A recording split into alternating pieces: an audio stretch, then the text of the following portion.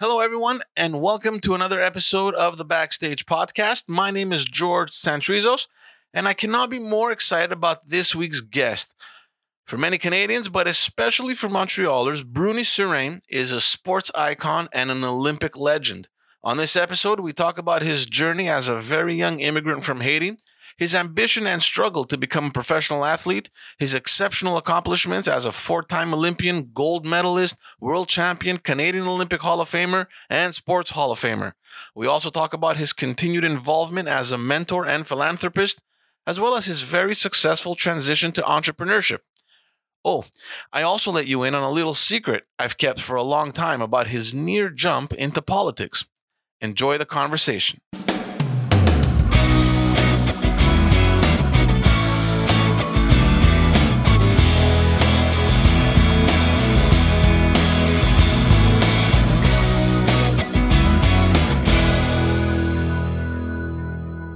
Bruny, thanks so much, man. I appreciate your time. Hey, it's my pleasure. I'm just going to go on the record here and say that you look like you can get on the track and still kick some serious butt.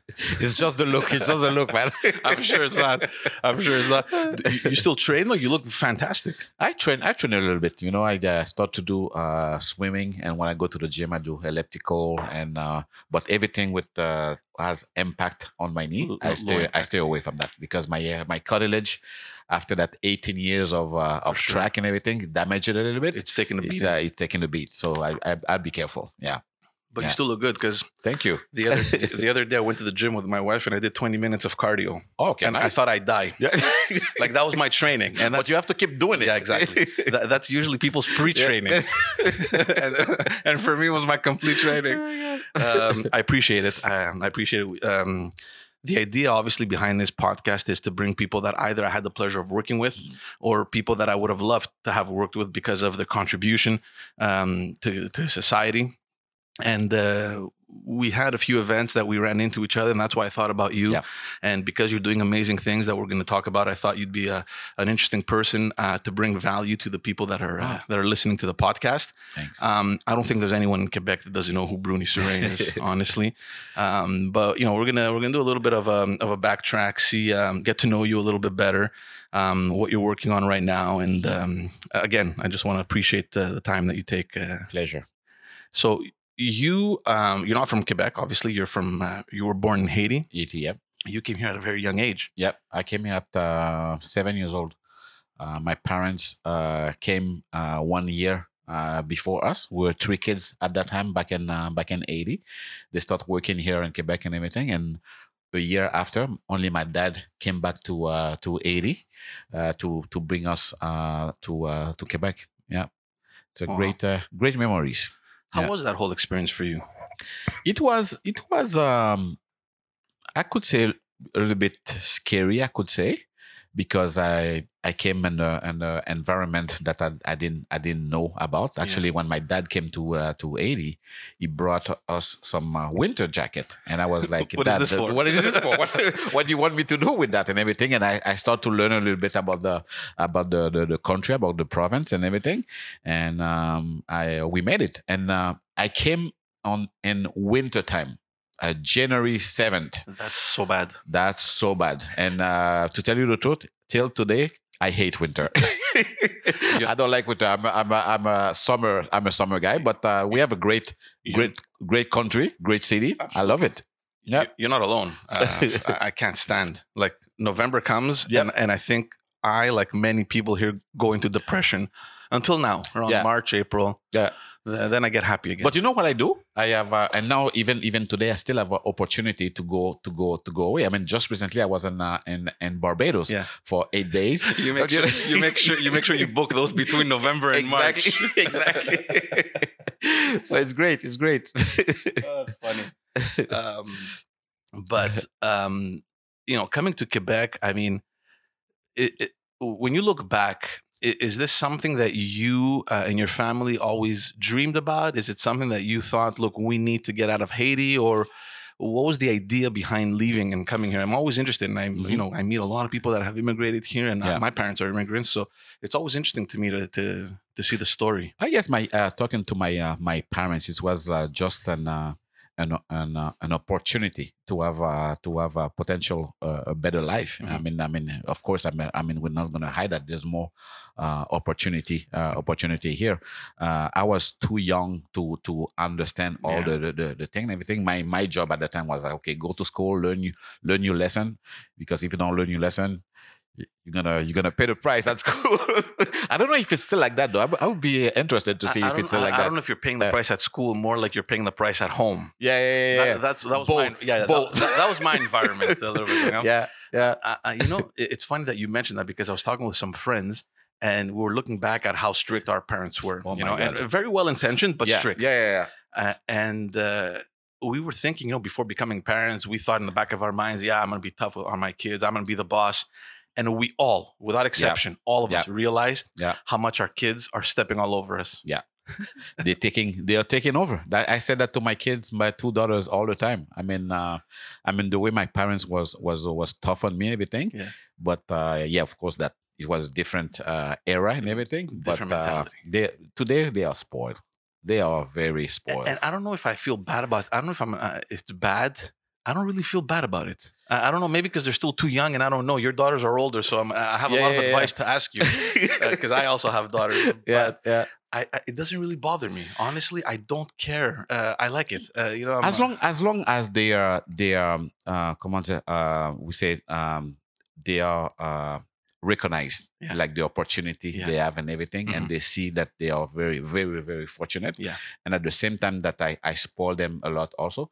But I always tell them to keep in mind that one day you have to help others and give back. You have to give back. You have to give back. See, it's different because you came here as an immigrant, so you built everything that you have. Yeah. In my case, I was born here. Mm-hmm. I didn't. Obviously, my parents, didn't have anything to give us. Yeah. So to some extent, I had to work hard also. But it's a different situation where you built everything. Mm-hmm. And you understand what it takes, right? Yeah. The sacrifice and the hard work involved. Whereas in my case, I just grew up here. Yeah. I was born here, and I'm just looking at my kids grow up now. So. I understand. But you have the thing. So I don't want to say that the danger, but sometimes when you are in this environment, I don't want to say that it's easy. Okay, well, yes, it's easier that if I was in Haiti, I'm not gonna hide that. But it's like sometimes you say, well, here you have all this great opportunity. Matter of fact, I remember the first thing my mom told me, because when I came to Quebec, I haven't seen her for a year, and one of the first things that she told me, I said, okay, well, listen, Bruny, here you have all the opportunity and in your hand. I mean, you have to work very hard. You can achieve whatever you want and your potential and everything. And don't forget something. In life, there's no shortcut. Mm-hmm. Meaning, whatever you're gonna do, whatever you dream, your goal, don't cheat. I was at 7 years old, so I was raised with that attitude. Okay, well, here I can succeed. I have all this opportunity, so I'm gonna go after it. Mm-hmm. I'm gonna go after it, because if you don't go after it, the talent, the opportunity is there, but you're just letting pass by you. Mm-hmm. So that's why one of my goal today as a speaker, that's what I said to kids, and even kids who are born here, or kids who are immigrant and everything. Guys, there's a lot of opportunity here. No excuses. Mm-hmm.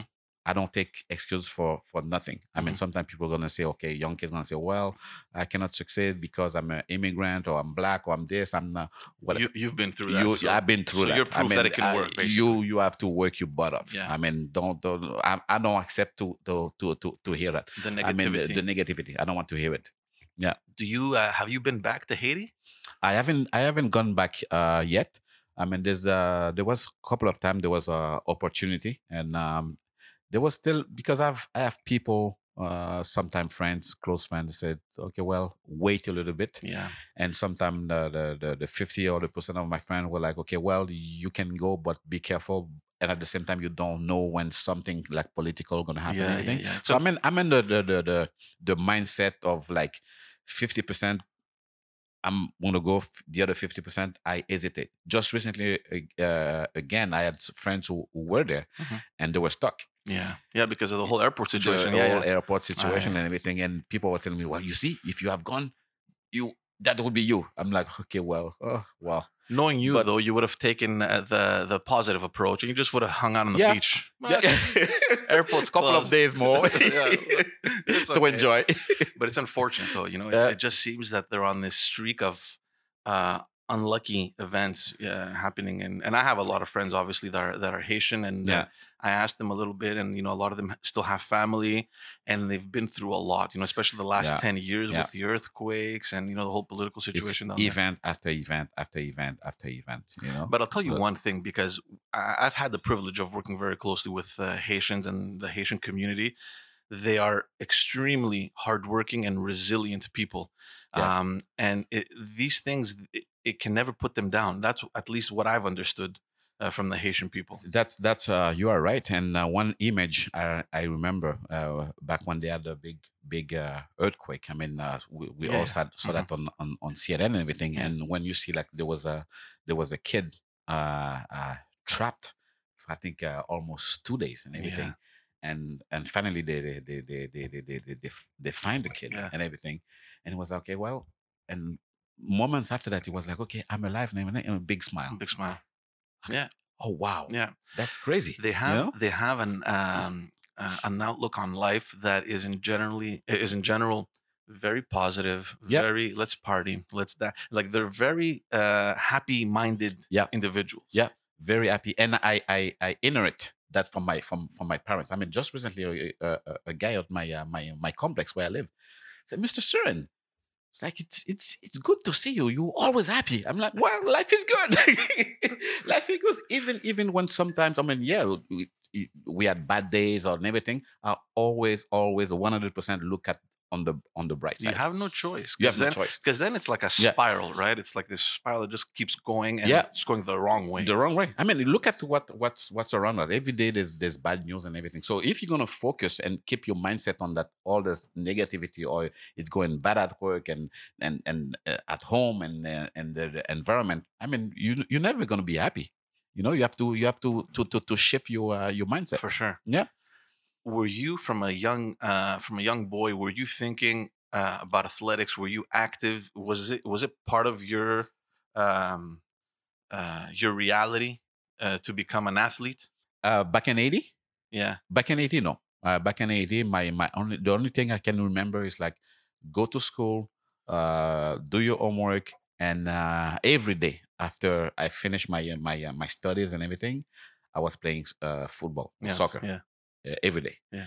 And that's all I remember, just for fun, But I never thought back then that one day I would do track, Mhm. because anyway, there was no track. Yeah, yeah. The only thing we had as sport back then was soccer. Everyone Yeah. was playing soccer, and it's only when I came to Canada and high school that I learned about like other sports and everything. But it was I started track actually late compared to my other competitors. How old were you when you started, or when you picked up interest? I started a little bit interest at almost 18 years old, 17, 18 years old. Yeah, that is when a bit late. Yeah, when I was looking at the Olympic Games back in 1984.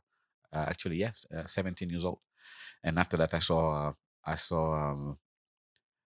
a guy, an athlete actually, who won 4 gold medals, Carl Lewis, Mhm. and he became suddenly my idol, and I wanted to be like him.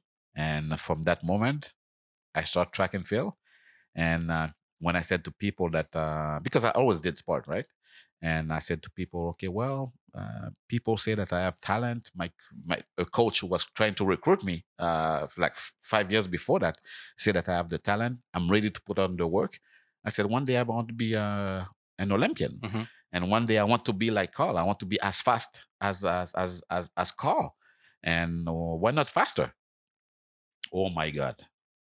Everybody was laughing at me. Well, yeah, because he was such an icon, Carl Lewis. He was an icon. He's like, oh, well, Bruny, come on. How are you going to one day run faster than me? You're crazy, man.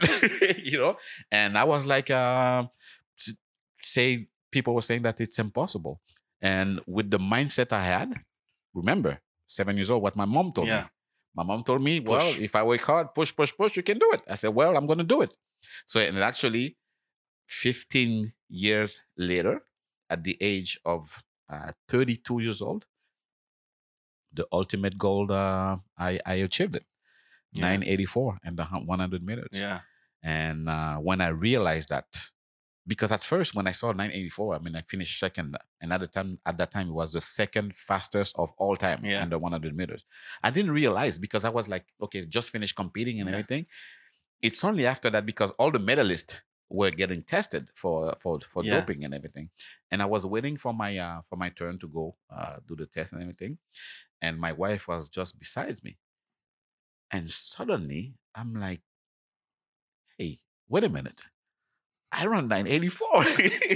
And she was like, okay, yeah, you run that like 2 hours ago. What's wrong with you, you know? And I was like, and I have all this image. It was like a movie. I mean, it's crazy. I saw myself like at 17 years old, looking at the Olympic Games on TV and everything. And I'm like, okay, well, this is what I want to do. This is where I'm going. I want to participate at the Olympic Games. People were laughing at me. A lot of people sometimes didn't give me a chance. People were laughing and everything. And the film finished by the first coach who recruited me, Daniel Saint-Hilaire, who told me a quote. And I'm still using that quote today at 51 years old. The quote is, the me I see is the me I'll be. Mm-hmm. Yeah. Oh my God. 32 years old. When I realized that, my body just started shaking, just like this. I'm like, oh my God, you was right. You was right. Yeah. And that's the same quote I'm using today on my daily life. I have big goals. It's incredible to see how and we spoke about this before going on air. I had your good friend Nick Macrozanaris on the podcast, and he said a very similar story. He just woke up one day, he was inspired by Donovan Bailey and said, look, I want to be that. It's unfortunate it wasn't me, but it's okay. We'll send him the message. Yeah. I'll text him after that. Because I always thought that him and even you, you had picked up this interest from a young age, and you were developing yourself to become this athlete, and then the Olympics happened, and then history took its place. But I was shocked to find out that he and yourself as well. You look at this sports icon, you get inspired, and then 4 years later, you're at the Olympics. Yeah, that must be like an unbelievable feeling. It's crazy, because you know what? It took me, the first time I saw my idol, I was at the World Championship and actually in Greece. No, actually that was in Rome, Italy, and I saw Caldo was just beside me, and I'm like, oh my God, this is the guy I saw on TV. This is the guy who inspired me and everything. And I wasn't even focused on my competition. I was just looking at him and everything. And at some point, he saw that I was looking at him, and he just gave me like a, hey, what's up? Yeah. Meaning, okay, well, what's up? Hi, but now focus on your thing, But it's crazy. It's crazy. I mean, when you see that, I mean, today I'm a lot of time I'm thinking about the past and everything, the way I had my career, the ups and downs and everything. It's crazy. And that's what I said to people. When you have a dream, can be like anything, just go after it. Yeah. Because sometimes I sit back and I'm like, if I didn't go for it today, I would be like, oh my God. What if? Yeah. What if? Yeah. What if I tried? Yeah. What if, I mean, I have different businesses. What if I was too scared to go after it? Yeah. Today, I would have regrets. For sure. And I don't want to have regrets. What were the challenges of, because I mean, your career spans for a very long time. I mean, a 4-time Olympian in track and field. I don't know how regular that is. I certainly haven't seen many athletes achieve that. What are the challenges of having and building that kind of successful career in track? The challenge is like to always to stay that inspiration there, like the drive. What I used to do is I used to write a lot. I mean, my ultimate goal is this. And this year, this is what I want to do. My goals and everything and You everything. visualized And the it. visualization and everything. And also that my challenges also in training. Because to get to the competition, you need the training. And sometimes the training can be boring. Yeah. I'm not gonna lie. Sometimes the training is boring. And before you go to training, you know you're gonna suffer. And you know after that you can have cramps and everything. You're gonna sleep bad. You can sleep and have cramps and everything. It's not fun. But at the same time, you're like, okay, you have to put on the work in order to achieve that performance. If you don't do the work, you're not gonna go there. So it's a choice. Yeah. And I made the decision to do it, and I suffer like a lot in training. I kept all my training log, and if I look at it today, last time I look at it, I'm like, oh my god, oh my god, I was doing that. I was crazy. But how bad do you want it? How bad do you want it? I mean, sometimes today I see. I don't want to knock on people's head and everything. Sometimes I see like people want to start business. I mean, young entrepreneurs and everything, and they want. But do you put on the work? Or with a first sign of failure, they give up. They give up. Yeah. I mean, it doesn't go like that. If I tell you the many, I don't like to use the word failure and everything, like bad performance and everything. I could tell you till tomorrow, before the Olympic medal. Oh, the amount before of the amount of failures you had, Oh, or the yes. obstacles that Oh, you had yes. to. Oh yes, there was a lot. But see, this it comes down to this, and very often, because I see a lot of youngsters too. Of course, I was in another sphere, right? I was in politics. They had a problem understanding that, failure is just part of the process. Yeah. So you just have to turn the page. Yeah. The quicker you turn the page, Yeah. and you keep progressing, well, you're going to achieve whatever you have to achieve. Yeah. And I don't know. I mean, I try to think back when I was young. Obviously, I can't remember, but it just seems that there's a lot of youngsters that get discouraged. They get discouraged. They anticipate the worst. What if I invest so much time in this project and it doesn't work? Or it's the opposite. They see everything now on social media and they think that it's easy. Easy. Yeah, it's easy. It's gonna take. It's gonna. Yeah. It's gonna be like that. Well, 20-year-old billionaires. Yeah. Let's do it. It's gonna be like that. I'm gonna start this business, and the first year we're gonna make millions, and it's gonna be easy. It's not like that. That's not the reality. Yeah. You read some what's it? Fairy tale. Yeah, fairy stories tale. and Yeah, fairy everything. tale story. But that's happened once in the blue moon, But don't have this attitude that everything is easy. Matter in fact, today my post was, if you haven't failed, you haven't succeeded. For sure. Well, I believe that. So if you think that, okay, well, I'm going to do this, it's going to be like that, you have the wrong state of mind. I asked Nick the question. I'm referring to Nick because you guys raced together. Yeah.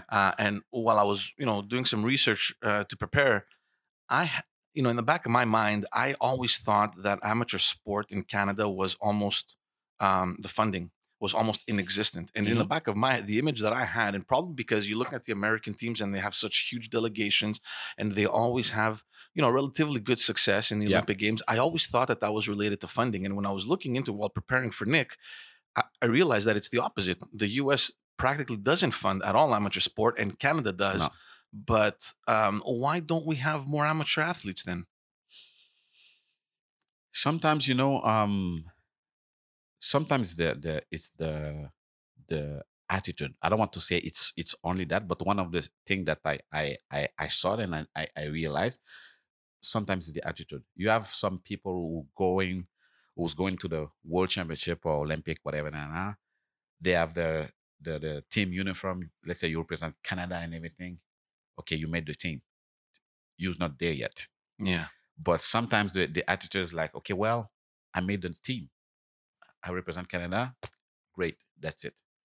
Your job, you didn't do the job yet. Yeah. There's another step. I mean, when you go there, it's like a war. I mean, the guys, you want to be there. You want to be at your top. You want and training. You want. It's not just to make the team. That's, to me, it's not enough. You have to go there. We have talent here, but sometimes it's the mental aspect. We need more. Yeah. I remember I used to push the younger generation all the time. he, Push, push, push, push, push. again, Nick had Yeah. brought up an interesting point, and he said that in the U.S., track and field is just so present in the Mhm. university campuses and in Yeah. the schools that it's only natural to assume that they're going to transition, uh, to the national teams or to Mhm. compete internationally. Yeah. Whereas we don't have that here We very don't have much. that. We don't have that. But I mean, again, what I was saying before, that's not supposed to be an excuse. No, exactly.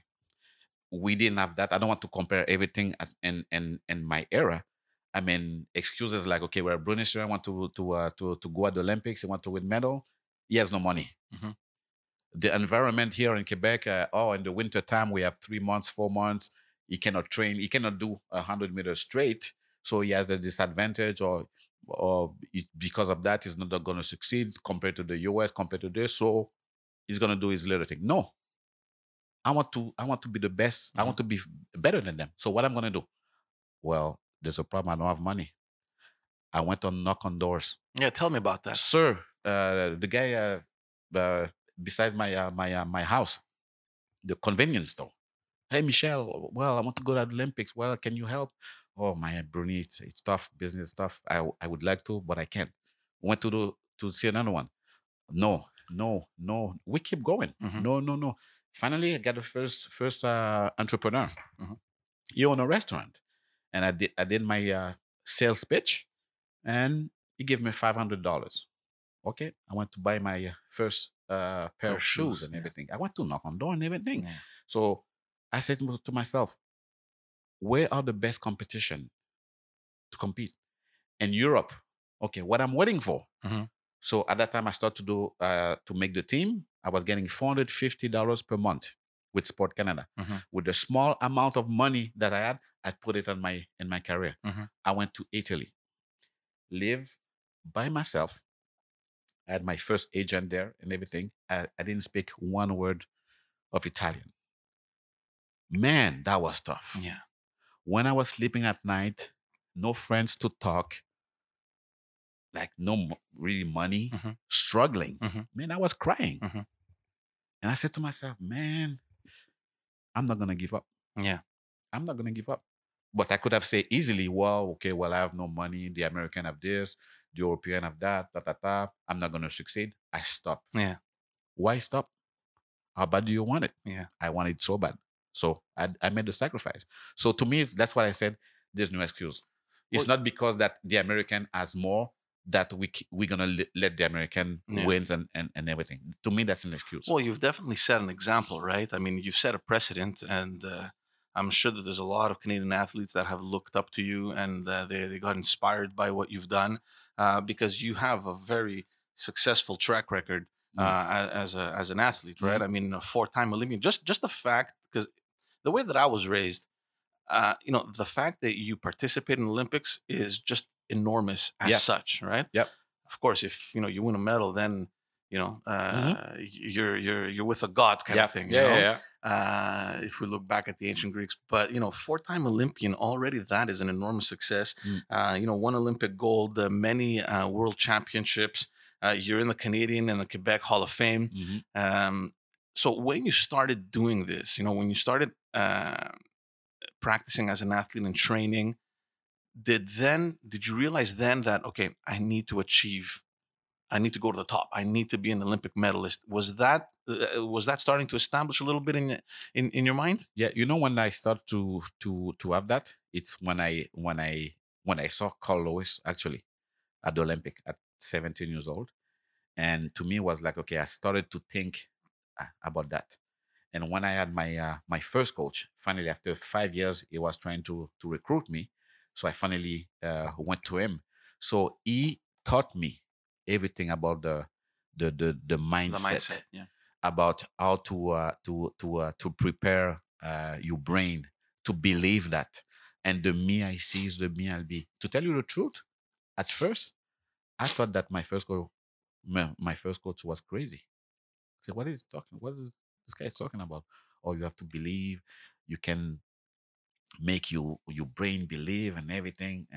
And I started to do it. I started to visualize. I started to see myself like running those time. It doesn't happen overnight, Mhm. but it's more you practice it, you practice it, you practice it. You have to your physical effort also, and after that, you know what? You build your confidence. See, because it's easy to train, right? It's easy to Yeah, train hard yeah. and to become strong and to race fast, but it's so difficult to get your mind right. It's there. You know what? One example I'd like to give you auditors. I have two daughters, and now my oldest one, she stopped tennis. She went to the States. She has full scholarship at Penn State and everything. Now she has a job and everything. She's very happy with that. But when she was competing, and I was teaching her also about the the mental aspect, and the same person, psychologist, was working with me. He went to work with her. She didn't believe it at first and everything. And I remember we were at one tournament. She was on the national team, and then she was going to the next day. She was going to see against who she was going to play. So when she saw her opponent, and I was sitting back in the big room, she came back to me, like her shoulder like drop in the Hmm. front and walking like this. I, that's the signal that you don't believe in Yeah, in yourself. yourself. I could see it. Hmm. And I told her, come on, Kim, against who are you going to play? She go, Dad, that girl is top 20 in the world. It's like, what do you want me to do? She was finished already. Hmm. I said, try to change that mindset. I said, no, come on, you can do it. Challenge her and everything. So she came the next day and on the court with that attitude. Guess what happened? She lost. 0-6. The other girl was just beating her like Yeah, crazy. yeah. And every time I said, come on, Kim, come on, Kim. And at some point, the girl was going to make a point, and something happened here. She went and bah, she made a point. I said, go, stay there, stay there. So she changed her mindset. At that point, she was like, come on, let's go, let's go. She was playing like I never seen my daughter play like Mm. that. She lost, but she lost in tie break. Yeah, yeah, yeah. She almost won the first set like this. Yeah, yeah, yeah. And after the match, she was like, you are right, Dad. So what happened? It's all in the head. It's all in the head. So Yeah. that's what I say to people. Come on, guys, you can do it. Yeah. You know? It's unbelievable. Uh, I mean, but your daughter, she's no longer train. She's no longer running because I think I've my oldest one. She graduated 3 years ago, and now she's working. But my little one, she just graduated from my UConn, University of Connecticut. But she stay another semester. She's still running the 400. She's running the 400 meters, and hopefully she said her goal was is to make a team, maybe this year, maybe next year, the Olympic.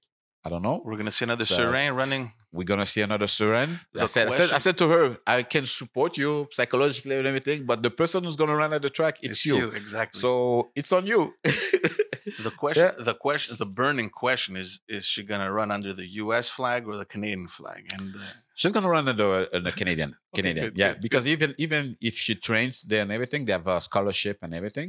But can choose your team. Yeah, she's Canadian. Well, Yeah. we're gonna look forward to that one. Yes. Give me your most disappointing moment in your career. That was 96 as well. Just before we won the gold medal in the 4x1. My goal was to win also the 100 meters. Now remember, at first when I said like a lot of time people are scared and everything, I always said to people also do it for yourself. 96 for the 100. My state of mind was, the way I said, was off. I was, instead of saying that I'm going there, I'm gonna have fun, I'm gonna do my best, I'm doing it, I do it for me. My state of mind was, oh my God, I have this potential. I'm scared to disappoint my country. I'm scared to disappoint my family. I'm scared to disappoint my sponsor and my friends. That's where my mindset Mhm. was. But at that time, I didn't understand. At that time, at some point, I didn't even like track. Mhm. And that year, Olympic year, I remember 3 or 4 times I was driving to go to the sports center. No passion. 3, 4 times I made a U-turn. I went back home. I didn't practice. No.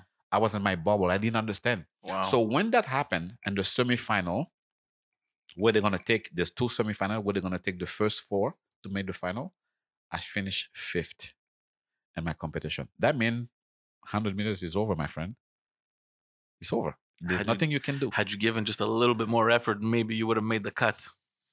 Yeah. And what do you do then? I'm like, oh my God. In French, we say the jour J, like the day that you're supposed to the day you're supposed to do it, and it doesn't happen. Sometimes people take years to recover. I said to people, and I read a lot about motivational, psychological, and everything. When you are that situation, they said, okay, well, everybody has that capacity. Say to yourself, why you here? What you gonna do about it? Mm-hmm. ASAP. I went back home, put that time. You remember those big VHS the cassette? The cassette. So I went home, put the cassette, watched the 100. Okay, said to myself, Bruny, why? What just happened? Why are you there? Why are you there? After seeing that tape 50, 100 times and everything, in the middle of the night, oh my God, yeah. Why 3 or 4 times I didn't go to practice? I didn't like it. I didn't like track and field. Why? I understand now. I wasn't doing it for me. Mm-hmm. I let the scariness and everything took over.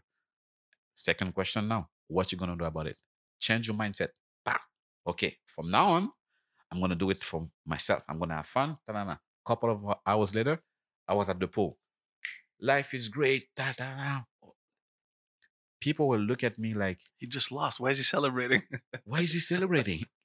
Bruny, are you okay? Yeah. Is everything fine? Yeah, everything's fine. Just change it. Yeah. Everybody has this capacity. And 5 years after that, gold medal. Yep. Is that your most incredible moment, winning the medal? Yeah. That's the ultimate. Sometimes in my conferences, people asking me, how did you feel? What's the feeling like? It's almost like you cannot explain it. It's like, can you imagine there you have 90,000 people standing, you're hearing the national anthem, and you see the Canada flag just rise, and you see the showing your race in slow motion. And I remember I had my 2 arms in the air, passing the baton to Donovan, and the feeling was like I was shaking. I had blood through my veins and everything. I almost like the feeling that I was going to faint. It's magic. Yeah. The adrenaline was like so incredible. I said, and I know that I said to myself, I don't think I'm gonna live something like that again in my life. So intense. This was in Atlanta, right? In Atlanta. 96. 1996. It was crazy. And of course, after that, okay, the boys all together, the team together and everything. Party. We didn't sleep that night. Party. I mean, like crazy. I mean, those moments. It's like it's gonna stay with me for the rest of my life. See, there's certain moments that you always remember, right? Like for me, obviously, like September 11th, the attacks. Yeah. There's those kind of moments. Yeah. I'm not kidding with you. The Olympic Games in Atlanta, I was, I don't know, 15 years old. I remember we were up north at at a chalet, and we're watching the games. We were jumping of joy. It was just incredible. I think from the second runner in the relay, I remember this like it was yesterday. And you're just destroying the Americans. We're like, this is it. This is it. Yeah. And I don't even think I saw the rest of the race. We were just jumping and hugging and yelling and screaming. And we didn't even know you. Yeah. That's true. It's just a sense of pride. Yeah, sense of pride. Because it was the nation. I mean, and even today, I'm still okay. I pinch myself. Say, oh my God, this has happened. That happened in '96, and today people still talk to me about that. I mean, Because what they were doing and everything was a because party. aside Yeah, from that, I mean, yeah, even Donovan Bailey that year broke the record. yeah, It was just yeah, such a momentous yeah. time for the Canadian track That's and field team. yeah. And you know what's funny, because at first, because you know that we're doing our stuff, we kind of like in our bubble and everything. And I was hearing people say that, okay, well, we won. It's not like they won. No, no, we It's won. like we won. Yeah, Like I won. yeah, you won. We were all victorious.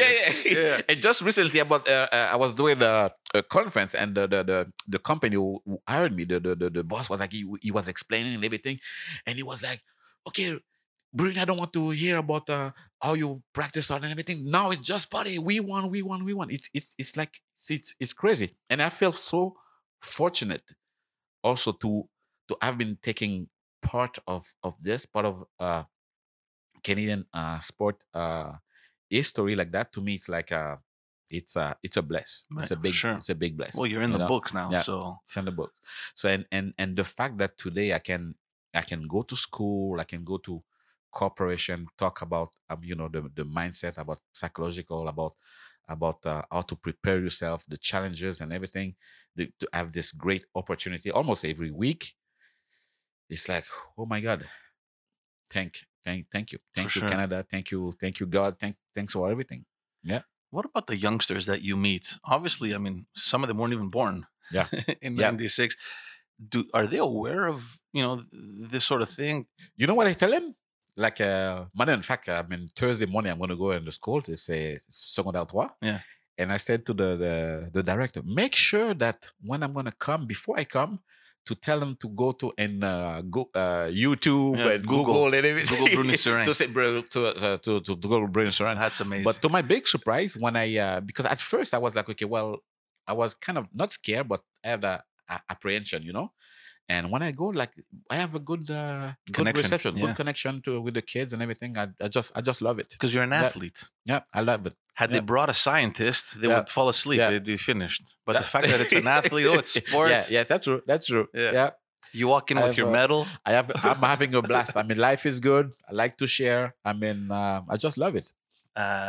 Talk to me about your family a little bit, because obviously an achievement at this level requires a lot of sacrifice. And I think you were with your wife before you, or at the time that you were starting to train early. Yeah. How does that all happen? How do you take all that in? How does the family deal with all that? It's I could say that not that it wasn't tough, but in my case, because my wife, she was doing a lot of sports also, and she almost being on the national team of handball. Okay. And actually, after that, she had surgery after surgery and everything. But she understood, like, the sacrifice that you need to make, you need to do to achieve that level. And I remember very well also at the beginning, I said, okay, well, yes, you understand, and at the same time, I'm not gonna be your kind of, back then, normal boyfriend or future husband, everything, like, be there all the time in the house and everything. I'm gonna travel a lot, and when I'm in practice, I'm in practice. When I'm competition, I'm in competition. But when I'm home, I'm with you. I'm with you. And she understood that. So it was easier. But unfortunately, maybe there's other reason also. I have a lot of friends that were on the same path as me, but it didn't work out as well. It didn't work out as well. I'm very grateful for that. Well, it must definitely have an impact in your success, right? To have that sort of support system already established from home, where you need it the most, right? I mean, that's your first priority. That's my the balance. I mean, in life, I mean, you need to have a balance. Even I remember people were saying, okay, well, when I decided to get married, oh my God, Bruny, marriage is gonna distract. You need to focus 100% in that. When I want to have kids, oh my God, he's gonna distract and everything. I mean, to me, it was my balance. I mean, if I didn't have that, I don't think I would have last that long. And I said to my family, they are a big part of the success. Because at track, when I had problem or injuries, there was a lot of injuries and things doesn't go well. But when I went to back home and I see my kids and everything, I was dad. Mm-hmm. I was the husband. I wasn't the super athletes and everything. And matter of fact, I'm going to tell you a little story.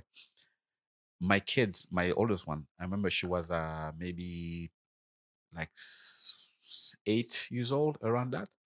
And the school asked me to go. Mm-hmm. And I remember she was sitting in the front, and they announced, "Oh, okay, welcome, Bruny Surin." So I came around, and she was looking all around, and I could see her reaction. She was like, "Why they applauding my dad and everything?" And after the conference, she asked me, "Dad, why you here, and why?" Because to me, I never said to my kids, "Okay, your dad is a kind of a Is a superhero. superhero Yeah, and yeah, everything." yeah, No, no. yeah. To me, it was daddy, and all the Wow. time on the street, they didn't understand. Like when people was talking about with me, I said, "Dad, did you know that woman or this gentleman?" I said, "No, they just want to talk." He said, "Well, you always tell me to don't talk to stranger. Why are you talking to?" That's so funny. Yeah, That's so so funny. it was good. But it's impressive, right, for the kids to see their parents get that kind of attention, and they don't understand. Yeah, I mean, I recently went through it for the last campaign, and I have two. Well, the little one doesn't understand; she's like yeah. 10 months old. But the old one was just uh, in this moment of what's going on here. Yeah, All these yeah, people are here cheering on my dad and yeah. supporting him, and they Because don't. you're a public figure. You have to go see Yeah, your people, shake and talk and and it's everything. funny how Yeah, they adapt, right? Because by the middle of the campaign, she uh, was just walking in the yeah. election office, saying And hi to things everybody, like- shaking hands. She's part of the team, man. Oh my god! But it must be something though to see your kids kind of follow in your footsteps. Mm, Is that like a source of pride for you? I mean, I'm sure you're the kind of guy that didn't really pressure your kids to do what they wanted. You yeah, probably let them the freedom to do what they want. yeah. But seeing them kind of naturally follow that progression, it I'm must very feel proud. yeah. I'm very proud. I'm very proud. And I said to my kids from years ago, I mean, you guys decide. It's your life. I'm not gonna decide for you and everything. Uh, Mom and dad always gonna support you. And once my little one, especially my little one, said, "Okay, well, I want to do track," and she started track at like 15 years old and everything. And I said, I anticipate. I said, "Okay, well, maybe there's gonna people putting pressure on you because you're serene and everything. um as long as you always put in the work, you do your best and everything, I'm always going to be proud of you. Yeah. If you finish first, you finish last, whatever you do your best, I'm going to be proud of you. Don't put pressure on yourself." Mhm. And the fact that she want to compete in the high level, and now she aspire to make the Canadian team and everything. I didn't tell her that came from her, and I'm going to support her, but no pressure.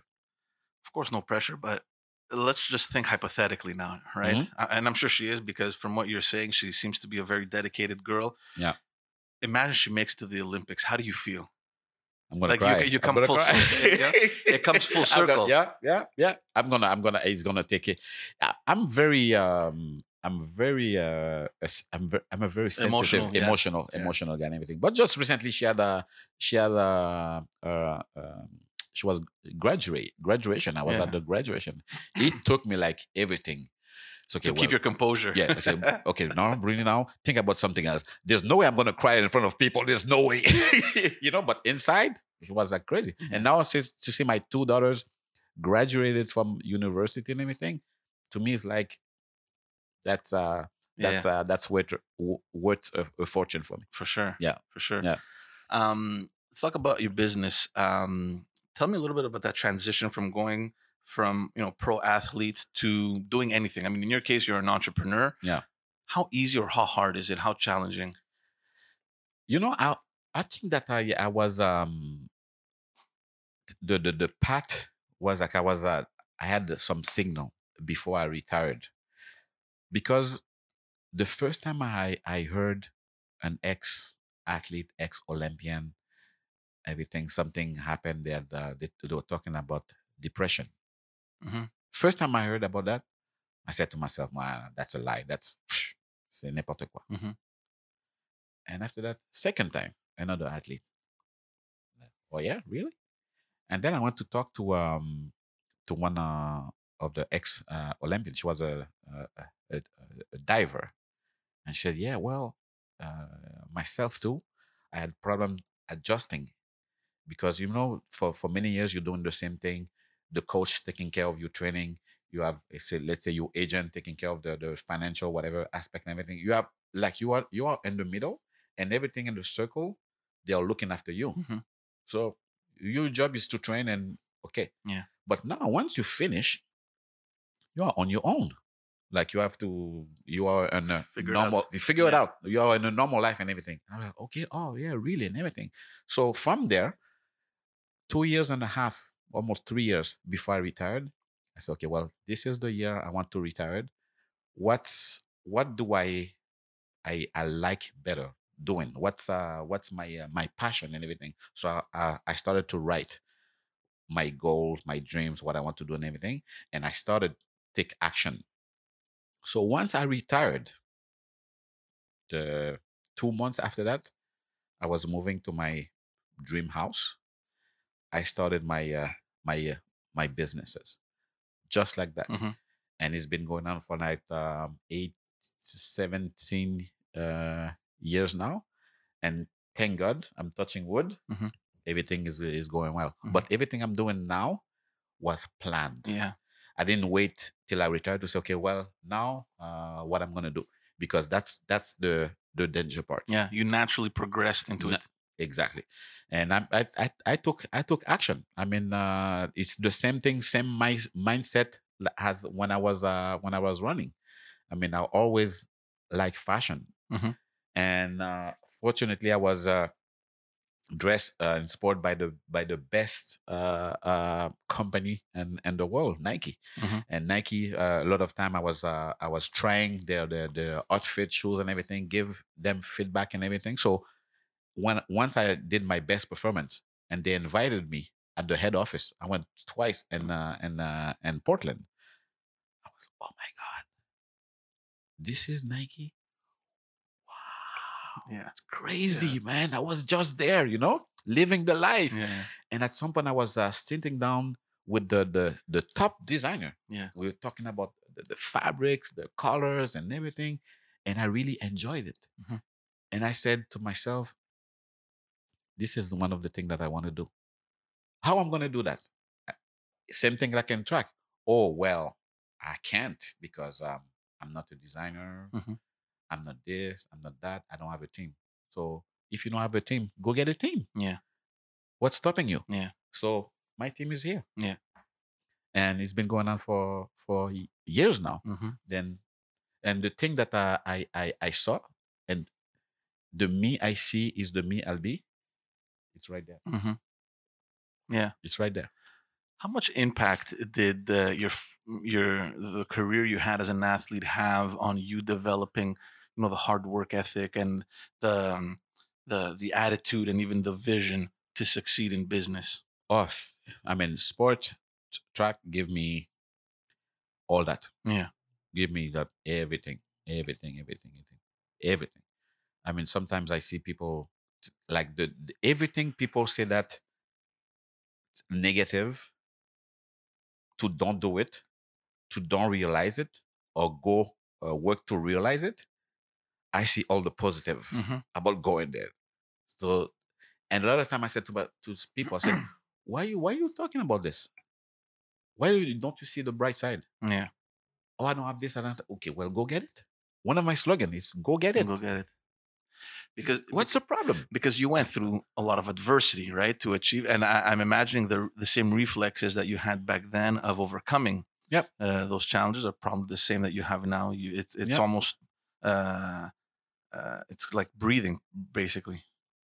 I mean, today I have challenges, and the future I'm going to have challenges. It's there for everybody. Yeah.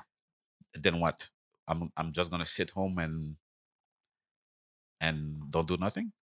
Yeah. You have to go. Your clothing line now is available where? Aubainerie, I know. Yeah, we are in all our aubaineries across Quebec, and now we are looking also to be outside Quebec. my conferences, 95% of my conferences is in corporation. I do like almost like every week. We started to do team building also. I mean, to work and team and everything. Let's talk about that. Your Yeah. public speaking engagements, Yeah. like you said, it's mostly corporations. It's mostly team building. Are you there to kind of motivate them? I mean, you discuss this with the companies on exactly what goals they want to achieve and how you can help them Yeah. build. Each company I go. I mean, of course, I talk to them about to see like the what's their challenges and their industry and everything, and I'm gonna take like a comparison directly, so that we connect and everything. There's two options. We can do only the conference. I mean, after that there's Q&A and everything, and I stay with the employees. Sometimes we do a one-on-one and everything, and they have the option also, like we do physical stuff. Like you did at Tremblant recently. I saw it on your Tremblant, running in the snow. Running in the snow. I would have called in everything. sick. And and also I said recently I was in Barbados. I was working on at the beach. I said, well, if you guys want to do team building at the beach also, I'm available. I don't feel so good. I don't feel so good today. We can go on the beach and everything. So it's all like that team bonding, you know, and everything.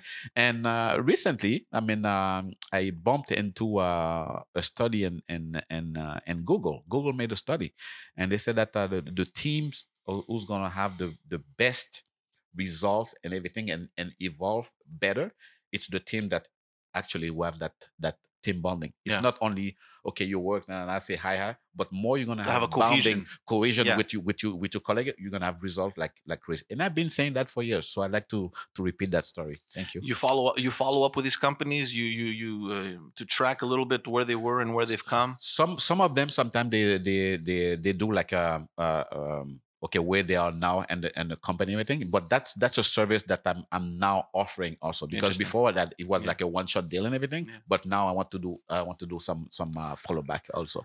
Yeah. I want to talk a little bit about you giving back, because I know that it's part of your philosophy. You have a foundation. Tell me a little bit about the foundation.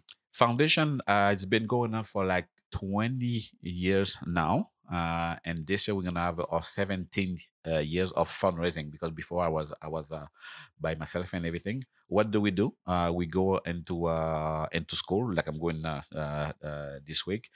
We promote healthy lifestyle. And now my foundation, we're gonna hire other, we call it ambassador. Like sometimes we have hockey players, celebrities going into school, influence the kids, and also for to stay in school. That's one part of the foundation we do. And second one, we do sportitude, the burst, like a bursary, sportitude, and maybe once every year and a half and 2 years, I organize a training camp. Last time we were in Bradenton, so where I brought 18 kids and track. Of course, we had soccer, football, and basketball. And these are all recipients of the bursary, or just anyone? Different bursary. Because remember, like I told you in the beginning of the podcast, I didn't have no money when I started and everything, and I had people give me a first chance and everything, and after that I was sponsored and everything. And if today there's a lot of kids who has this potential and everything, and who doesn't have the financial aspect, so if I can make her ease like they did for me in the past, and that's what I'm doing now. Yeah. How important is it for you to keep these youngsters motivated and inspired? It's important for me because I know the outcome. I know the outcome. And also sometimes not only to be like Olympian and win medals and everything, and to be better person, and especially in high school, secondaire 4, secondaire 5, sometimes to stay away from trouble. You know? So after school, so instead of hanging out and making this and that, go do sport. Because at one point I was there. Like if it wasn't the sport, if it wasn't like, okay, Daniel is waiting for me at San Robillard, I could have other direction. Taking the wrong path. Wrong path. So that make me a better person, and I didn't I didn't end up in jail or maybe die. Yeah, for sure. You know? I want to talk to you about a little secret that we share. And I know this not because I was involved in it, but because I was backstage while everything was being prepared, and it has to do with politics. And I remember back in 2012, we had lost our campaign, and we had a new leader, and there was a huge focus on putting together the best possible team for the next elections, which were not far because it was a minority government. So the elections were coming in 2014. Yeah. And there was a possibility, there was an empty, there was a seat available in the riding just next to ours. And because of the proximity, back then the leader, Mr. Couillard, had asked my boss to help him out in finding the right person. And I remember once we're sitting and he told me, what do you think about Bruny Surin? You know? And I thought, it's fantastic. I mean, people like this in politics are ideal. Yeah. I know that you refused, obviously, but I was always curious to know why. Why not make the jump? Why not make the jump? Politics, yes, of course, I follow that. I think it's vicious. I mean, sometimes people want to win at any cost, any high cost. I mean, That's when I see those politicians, I mean, sometimes people talking about this politician one, but when they mix that with your personal stuff or your family affair and everything, I wouldn't personally. I don't think I could put my wife or my kids under that in that situation. If it was playing fair, I would say there's no such thing as fair play in politics. Exactly. So that's the part all the time. I'm like, do I really need this? Do I need to? Okay, sometimes if they want to break me, they're gonna go after my wife, after my kids, saying bad things. And I remember in 1985, Bruny said this, and I don't need this. Yeah. Look, you're already a public figure, but when you enter the political realm, it becomes a different level of public image. Yeah. Where anything could be held accountable. They can go back to God knows how far. But I'm going to tell you a little bit of the idea that we had behind all this, so that you can know. I mean, obviously, I don't think you do, but because, like you said, it's true that in politics, it's dirty. It plays there, but there's the partisanship, and then there's the politics, and sometimes there's a difficulty in distinguishing both. But when people such as yourself, like recognized athletes, come in the picture, who have this level of respect, first of all, from all parties involved, it helps. It helps put the partisanship aside, and it helps the politics progress. And for me, it's interesting now because we have Enrico Ciccone that was just elected, and for me, I'm just interested to see how that's going to evolve, because very few people know that backstage, a lot of the things happen in good spirits. Everybody looks at the question period. Everybody looks at the press conferences, and it's all. Sometimes it's a show. It's a show. It's a big show. It's all theatrics, Yeah. and behind the scene, everything happens quite smoothly. The parties are able to negotiate and having an individual like yourself who would have been able to garner that kind of support all around, I think it would have brought a lot of value, obviously, to the party. I think of it, on a partisan level, but also on a political level. It would have been good. But I understand your point of view, and it's a difficult decision. I was too scared for that. You're Bruny Surin, man. You shouldn't be afraid of anything. Well, actually, I saw Enrico, and I saw like how he's evolving and that and everything. But even him, he came in a very controversial manner. Very controversial. I remember. But look, that's gone. And thankfully, we forget very quickly.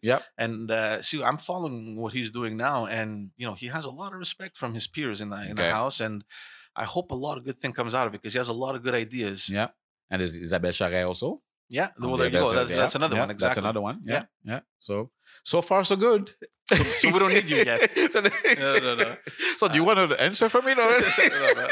I just wanted to ask you because there was a process behind which we were kind of involved, and we all got excited. We're like, I remember very well. And you would have gotten a riding that was, pretty winnable. You know what I mean? Yeah.